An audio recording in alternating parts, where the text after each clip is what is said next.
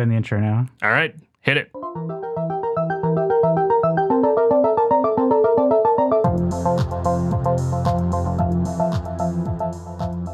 Thanks for listening to Hip Squared. I'm your co-host, John Beecham. And I'm Troy Kramer. And this is American Fantastic's pop culture podcast, celebrating everything from the mainstream to the independent, weird, old, and local. Troy, how's it going? Worn out and exhausted, but all in all, pretty good. Good. Yeah, we're hanging in there. I feel you on the exhaustion front. Mm-hmm. But I've been learning all kinds of new things at work this week. Ooh. Oh, that's right. You're training this week, right? So I'm training, and I'm getting my AutoCAD skills down. Yeah. So it's been a lot of like pointing and clicking and learning new skills. So mentally taxing, but not too terribly, stressful at least. Oh, that's good. Yeah. How about you? I've been teaching a class, which I've talked about a couple times. Last week we had our second test. Yeah. And I've kind of been for the class just going along, reading the syllabus as it goes along, saying it's like, all right, we're going to cover this week, this week, this week. Well, Sunday I was like, oh, I'm going to get ahead. I'm going to work on a whole bunch of this work. And I was working on this work, and I realized that we had a test last Monday. Mm-hmm. I scheduled our next test for next Monday. Oh, wow. So I'm getting through an entire section's worth of material and have a test in about 3 classes. Man, that is pretty intense. Are Yeah. you like punishing your students or just trying to get to Well, a lot of the material kind of carries over from one section to the other. So they're not learning a whole lot new. They're just doing the same math, different day kind of stuff. So there's a lot of learning and education going on, it sounds like. yeah. It's keeping me busy, and I'm sure it's keeping them busy. So Very cool. Well, today I'm going to talk about a couple of comic books. The first one is called Lumberjanes. Lumberjanes? Lumberjanes. Lumberjanes. Kind of like okay. Lumberjacks, but with Janes in the end. It's a really cool comic. It's not its target demographic at all. It's a comic that's ostensibly for teenage girls. Oh, okay. Although I think almost anybody could kind of enjoy it. But it's written by Noelle Stevenson. Mm-hmm. She does the bulk of it. And Grace Ellis, Brooke Allen, and Sharon Waters are also involved. It's been around from 2014, and it's still going. Okay. And the premise is that it takes place at a girls' summer camp. Okay. And they're all kind of like competing for merit badges. And they live in a cabin together and kind of go through like those trials and tribulations of like adolescence and growing up. But there's also all these supernatural goings on Okay. at the same time. Okay. So I was gonna say, just looking at you got the cover or the Yeah. book here, and I'm looking at the cover. It just looks like they're all kind of happy to be there. yeah. And oh man, just opening the book, it's a lot of dark and screaming. Yeah. So there's a lot of action in it. There's a lot of mystery involved too. Okay. But it's really intriguing because it doesn't really give you everything all at once. Okay. But it kind of starts out as these girls sneaking out late at night, and they are set upon by these 3-eyed wolves that are intelligent and can talk. 3-eyed wolves. Yeah, because they're following this woman, I think, who transforms into a bear, and then that's how they're kind of like ambushed. Oh. And they're sort of pulled into this kind of like supernatural conflict Okay. that they just kind of like navigate themselves through. And it's interesting, like the way there's like a whole group dynamic. There's like ones that are the leader, and there's ones that are kind of like more shy and reserved. There's people that are like way more headstrong, and people that are more like cautious, and they all kind of have like their own like strengths and weaknesses. But the like the friendship between the girls is really cool and kind of like is very strong and builds over time. Okay. So it sounds like it's just a kind of a feel good teach kids lessons kind of story that goes along. I'd say it's kind of like very action and adventure-y. It definitely has that dynamic of like teaching you about loyalty and like friendship Okay. and like how to be a good friend, I guess. Okay. But a lot of it too is just kind of like action and adventure and butt kicking, I could say. Okay. So, I mean, I learned how to be a good friend and my loyalties through Game of Thrones. Yeah. But I guess this is a good alternative. Yeah, And these people won't be like stabbing anybody in the back, literally or figuratively. Well, they might. You never know. They're strong. I was gonna say you got plenty of. Sounds like it's still going on. You have plenty of time left. Mm-hmm. Anything could happen. But no, it looks like a really cool book. I've liked comic books and graphic novels for a while. Mm-hmm. I remember back in like grade school. When the teacher was teaching up front, I would always sit at the back because he set up the seats, and that's how it worked. But Mm-hmm. at the back of the classroom, there was this bookshelf, and on Mm-hmm. this bookshelf were all of these classic novels in graphic novel form. Yeah, I've so seen this there before. was The Invisible Man. There was like Henry VIII, not Henry VIII. Oh, it was a bunch of Shakespeare stuff. Yeah, Henry. Well, it was could be Henry? Henry V. Henry V. Yes. Yeah. I knew it was a Henry. King Lear, but like all these old like classic Macbeth was in there as well. All these old books in a like graphic novel, super thin form that was really nice to like. It was a good way to introduce kids to these stories without them having them read like classic Shakespearean I age. think I remember those. They were kind of called like Classics Illustrated or something like that. They're like kind of old-fashioned looking. Yeah, that sounds right. Yeah, no, that they look super old fashioned. They had like a Okay. yellow cover on them. We never actually read them in class. I would just like in the back of class grab one off the shelf and read it while he was teaching something else, probably Spanish, because I was not interested in that. Well, at least you got a little bit of an education accidentally. you Yeah, know. well, but like I think, all of that to go back to graphic novels and comic books are cool. Yeah, I think they're definitely cool. They're good for getting people that aren't normally readers to read because the pictures and the visuals do a lot of the heavy lifting for you. Mm-hmm. So it kind of like focuses on dialogue and characters and not so much like all the rich descriptions of the scenery and the details like that. Yeah. Well, it's the same concept when you're in like movies or video games of show don't tell. Mm-hmm. So like give me an illustration of this beautiful mountainside. Don't tell me that it was paint, like the pink lights glancing off the snow was gorgeous and all this stuff. Like give me a visual picture, and it's a lot easier for people to pick up. I agree. There's a lot of cool things that comic books are able to do. They're able to condense stories, I feel like you can get a lot of story told in a fairly short amount of time. I also think they're really good for action and like kind of cartoony sort of. And I remember when I was a kid reading comics, they sort of become like a movie. Like to me, like they sort of become animated almost, like in my mind while I'm reading them. So that's really neat. And like books like Lumberjanes are cool because it's kind of getting you out of that like when I was a kid growing up, I really liked superhero comics, but I wasn't exposed to much else until I was older. Mm-hmm. But it's neat now because it's kind of like getting people out of that one paradigm of superhero comics and kind of like comics about friendship and comics about kids growing up. And I think that is a way to like reach a much wider audience than just focusing on like, adolescent fantasies basically. Right. And it's kind of tricky because comic books and superhero comics have been so generalized that whenever somebody picks up a comic, like whenever somebody that doesn't know much about comics shows it to another person, like Superman's probably the first thing that comes to mind, or Batman comics of old, they don't think that nowadays we can do different things with these. We can tell different kinds of stories.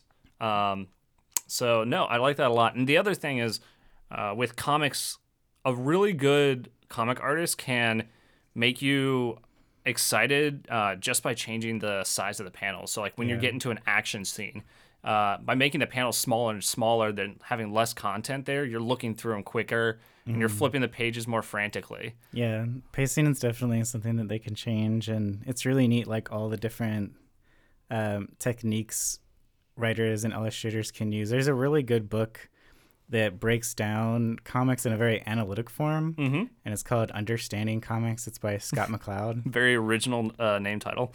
It is. It's so the genius of that book is that it kind of like It basically gives you a class in comics as an art form. Okay. And breaks it down. So like, yeah, like when you're talking about the different sizes of the panels and how that can be used to achieve different effects, or other ones are neat. Like they'll show the kinds of transitions between panels. Okay. So there's some panels that'll just go from like one piece of the story to the next, where it's like telling you like a story in chronological order.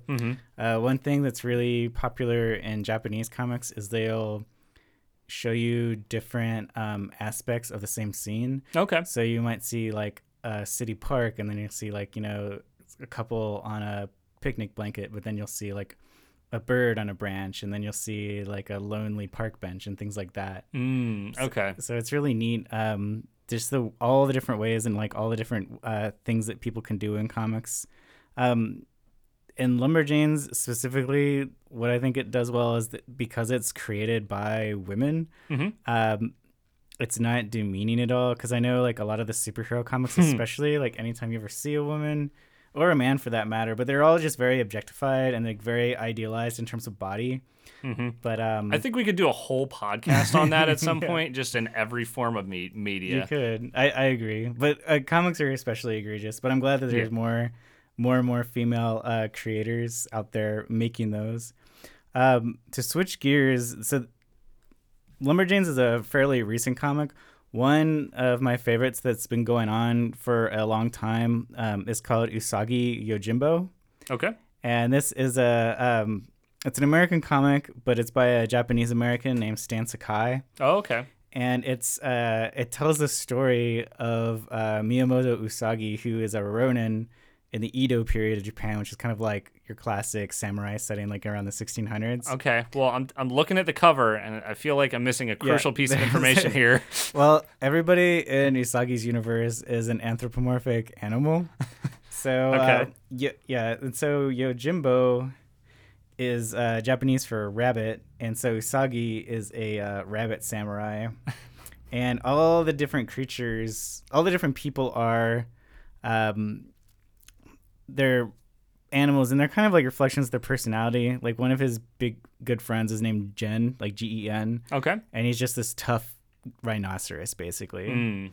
And then there's other kinds of creatures beyond that, and they all like kind of follow like a little bit of like I guess they're stereotypes of those animals. But it is weird and fantastical of a setting, that sounds like. It does a really good job of depicting like feudal era Japan. And it gets into a lot of like the folklore and like the history of Japan too. Like it'll teach you about the customs, and it'll teach you about different aspects of Japanese society as you read it. Okay. And this is based on his knowledge, like his knowledge of the history? Yeah. Or... Well, it's kind of a pastiche. Yeah. Part of it is like the research that Stan Sakai has done. In Japanese culture, and part of it is he based the Usagi Yojimbo on Miyamoto Mishun, who was an actual samurai in the Edo period, and a wandering Ronin, which is a Ronin, somebody who doesn't have a specific master. Okay. And they kind of like wander around. It's a very romantic kind of idea. So it's not quite a mercenary, but... Yeah, it's kind of like a knight that doesn't have a master, I guess, or doesn't have a lord. It's much more romanticized in samurai movies. I'm sure in actual feudal Japan, it was probably very dangerous to be a Ronin because you didn't have like, an entire like lord's estate to protect you. But it's the story itself is told really beautifully, and it's a really good comic for people that want to like start out with something fresh, because there's not a huge amount of continuity that matters to each story. Okay. And each one is usually very like episodic. So you usually get to a beginning, a middle, and the end in a single issue. Okay. And if there are arcs, they're usually only a few issues long. But they're and the other thing that's incredible about it is it's just the longevity. Usually in comics, you'll have a writer and artist that'll kind of like rotate every few months to every few years. But to have the same artist writing a comic for over 30 years and illustrating it is just like almost unheard of. And I know, I guess this is like a testament to Stan Sakai's persistence, and also the fact that he hasn't burnt himself out. He's only come out with like a little over 160 comics. Oh, wow. In that time. I mean, it just sounds like a lot. But I was thinking the opposite. That doesn't sound like much for 30 years. It doesn't, yeah. So, but they're just beautifully well done, and they're in black and white. Dark Horse Comics is the publisher. But I definitely recommend people check them out. They're also in trade paperback form, a lot of them. Okay. And I think there's about 30 volumes. They all have about like 5 or 6 issues a piece. So that's another really good way to break into them. Lumberjanes is like that too. So if you're somebody that doesn't like to collect the single issues, which I know can get kind of expensive and time consuming, like visiting. Right. But in graphic novel format or trade paperback format, there's a few that come out that are already out. So what is trade paperback format? So trade paperback is like the soft cover form of a comic book that usually is going to be about, a little over 100 pages. Mm-hmm. And it usually collects anywhere, if it's like single issues, from like 6 to 12 issues. Oh, okay. And so what a lot of collectors do now is that instead of buying the single issues that come out every month, they'll get the trade paperbacks that usually come out like once or twice a year. Oh, okay. And so you can have like a whole bookshelf, and they're basically like a paperback book version of comics. Oh, okay. Much so more you don't, convenient. Right, and you don't have to like have 1,000 comics sitting somewhere. Exactly, and eventually, I mean, they probably won't be as valuable someday. Right. So for like hardcore collectors, people would still probably want like the single issues and everything. But for people that are casual readers or just people that don't care about the collector value and just want a good story, that's definitely the way to go. It's way more convenient to read that way. Well, that's awesome. So that's a whole lot on what's it called? Comics and all that. Sorry, somebody's coming in right now, so that's okay. I lost my focus for a second. But yeah, no, that's sweet. Well, for me this week, I didn't really know what to talk about, so I'm going to talk about something that I'm going to hopefully go see this weekend. Like I said, when I was in high school, I was in the school musicals every year, and one of the musicals that I was both in and that I'm one of them. It's the same story musical that I'm going to go see this weekend is one by the name of All Shook Up. Okay. You probably have never heard of it. It's wasn't very big on Broadway. It like an old school rock and roll? Like it sounds kind of like, isn't All Shook Up like a music lyric? Yes. Okay. Do you know who sang the song that it's in? For some reason, it makes me think of Beatles, but I don't think that's right. It's like Elvis. Okay, it's Elvis. Yeah, it's Elvis. Right. Okay. And so All Shook Up is a story that is a modern telling or a modern taking the ideas of Twelfth Night. Okay. Shakespeare's comedy story, and presenting that all in a more modern tone, setting, and idea to Elvis music. Elvis's music. Okay. Yeah. So it was on Broadway for maybe like less than a year. It didn't get a whole lot of big hits. It won a couple of awards, but all in all, it was a pretty small show. However, what people have realized is that it is a fantastic movie for small productions to put on, such as high schools, college performances, that kind of stuff. The reason for this is it has a very large cast. The main cast consists of like 9 to 10 people. So if you have a whole bunch of talented actors and actresses that just want to be on stage and practice, it's a great show for that. It's a way to get kids a lot of good practice. It has... Like I mentioned, it's all based around music from Elvis. So, Blue Suede Shoes, Jailhouse Rock, All Shook Up, all of these songs are in it. So, people that are just like coming to see the show that might not know a whole lot about it will get a very familiar vibe once they're in the seats, and it's like, oh, okay, I know this one. I never thought of marrying Elvis and Shakespeare, but it's a pretty cool idea. Right? It's a very like. It's kind of like highbrow and lowbrow mixed together at the same time. So the story follows this character by the name of Chad, who's supposed to be like our Elvis persona and kind of the main guy who shows up to this quiet little town out in the middle of the country, and essentially introduces them to rock and roll. So through songs like Heartbreak Hotel and Blue Suede Shoes.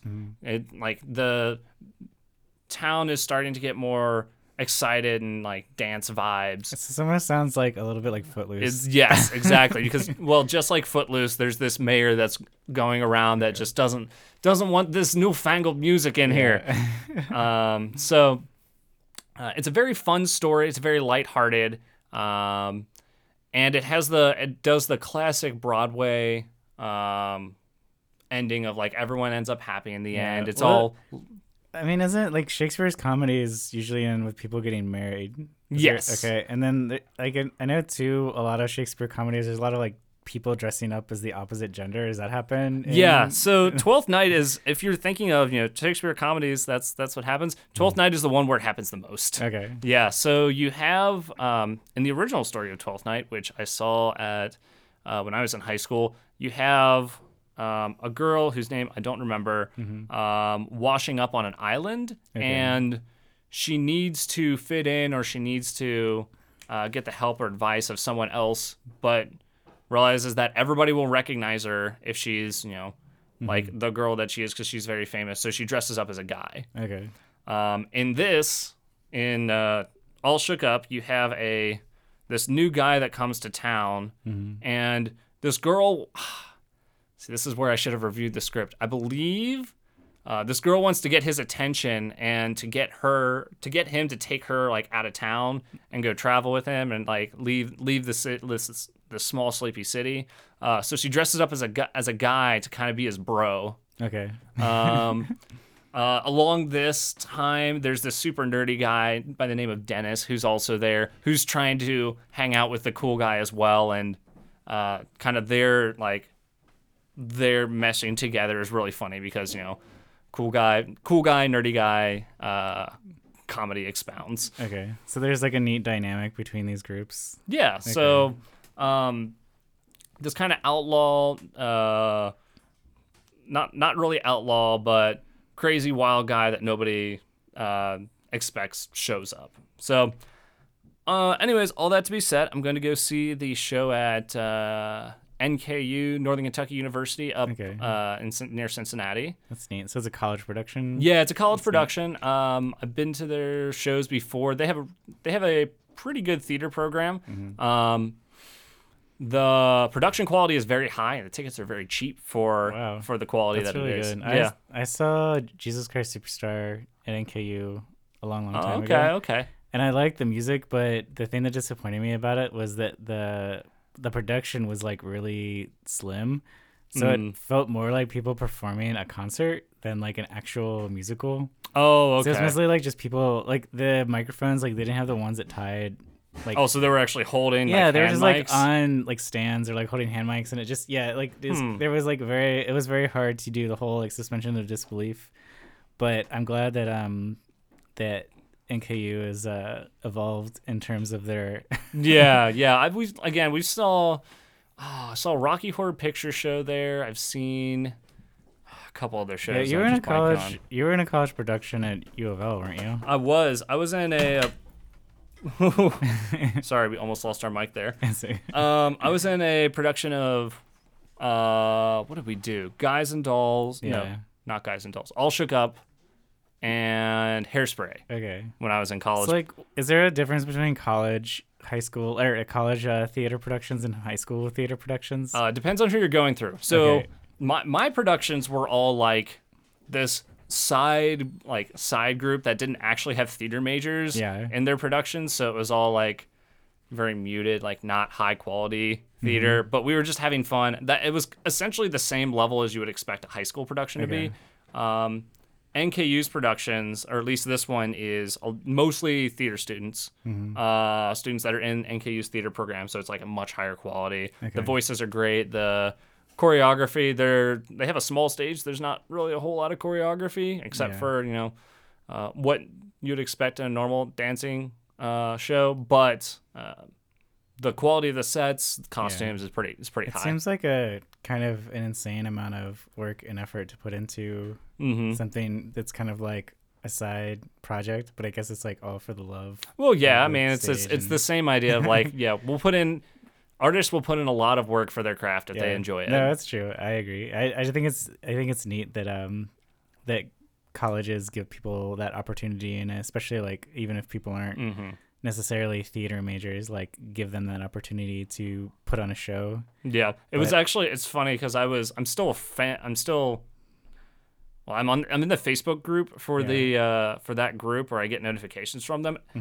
They're actually also putting on All Shook Up at Louisville this weekend. And I was like, huh, that's cool. So that's kind of like it's funny. It's almost like a cliched kind of production, I guess, just because it involves so many people. But if it's a good production and people put their hearts into it, I'm sure it's a lot of fun to watch. Yep, it's all very like upbeat, happy music. Do you know when it came out, like originally? Oh, it's very recent. It's like, I did it in high school, so it was before 2010. Okay. So it was probably around 2008, 2007, gotcha. 2008. Okay, because what I was kind of imagining was like from the 70s or the 80s, and there was like a lot of 50s nostalgia going on. But I guess it picked up steam after that. Yeah. Cool. It was kind of like a new modern retelling. And I was looking up who wrote the story. How did they get the money for all the licensing? Because it seems like, I guess the Elvis estate was just very generous in like letting people... Because it seems like super expensive to put on something with like that kind of level of like popular music. Yeah, I don't... Let's see. I don't think it would have been in domain yet. Domain, yeah. But... I believe since they're all like retellings, it's because it's not exactly Elvis's song, so it's like covers. Yeah, I guess that's true too. Because I think even when Elvis did them himself, they weren't like his original. Yeah, like he was doing covers himself. So I guess whoever owns them, or they're like, they might be considered like folk songs almost at this point. So it's all they're all essentially covers of his songs, but it's a very upbeat show. It's very happy, energetic, bright. And just a very fun show. I'd recommend going to see it at Louisville or wherever you're at. Yeah. I don't know like how much they're actually advertising it, but you'll probably hear of a production at some point. Yeah. Some high school near you will be doing it within the next year or two. Like I said, because it sounds really neat. Does anybody get to throw their hanky out into the crowd? No. There's No, I think the most provocative. Do that because you would probably run out of hankies after a while. Yeah, like 60 shows or whatever. But you get a lot of what is it? There's quite a bit of cross dressing. There's a lot of confusing. Confusing kissing? Yeah. It's very interesting show. It's neat. I think it's neat that people are still adapting Shakespeare too, because I know like in the 90s there was a series of movies that were all Shakespeare. Okay. Like 10 Things I Hate About You was The Taming of the Shrew. Oh yeah. I think there's a few other ones too, but I can't remember all of them. So think of that and then brought to like this. But I did want to mention Joe DiPetrio was the guy that wrote the book for it. So he was the guy that wrote the script, the music, all of that. He also did Memphis, which is probably his more famous show. Yeah. That sounds like it's about Elvis too then. It is. Okay. It's about that whole like rock and roll kind of music style. So he wrote Memphis, and then also I Love You, You're Perfect, Now Change, which is, I believe, Louisville.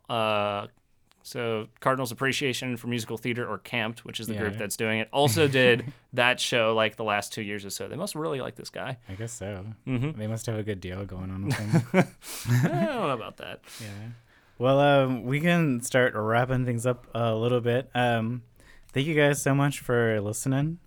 Our intro and outro music is by danosongs.com. So thanks, Dano. If you guys need any royalty-free music for your project, that's an excellent resource to use. If you'd like to support the show, the best way to do that is to support American Fantastic on Patreon. Keep your earbuds warm and cozy with our love and gratitude. And like the sign says, anything helps. You guys can also share the Hip Square with anybody that you think would dig the show. Word of mouth is a really good way to spread the word all about us. And you can also visit AmericanFantastic.com for more of our audio content.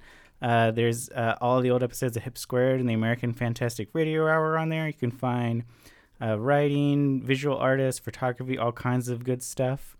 We also want to thank Maplex Monk for our audio production today. If you guys want to check out maplexmonk.com, that's a really good resource for artists to use if you want to see what Maple is up to you can do that. You can also join the creative community on Facebook. It's another great way to get connected with artists all around the world. Troy, is there anything else that you'd like to say? No, I think you got it all, dude. All right. Well, thank you so much for listening to Hip Squared, and we will catch you next time. Toodles. Toodles.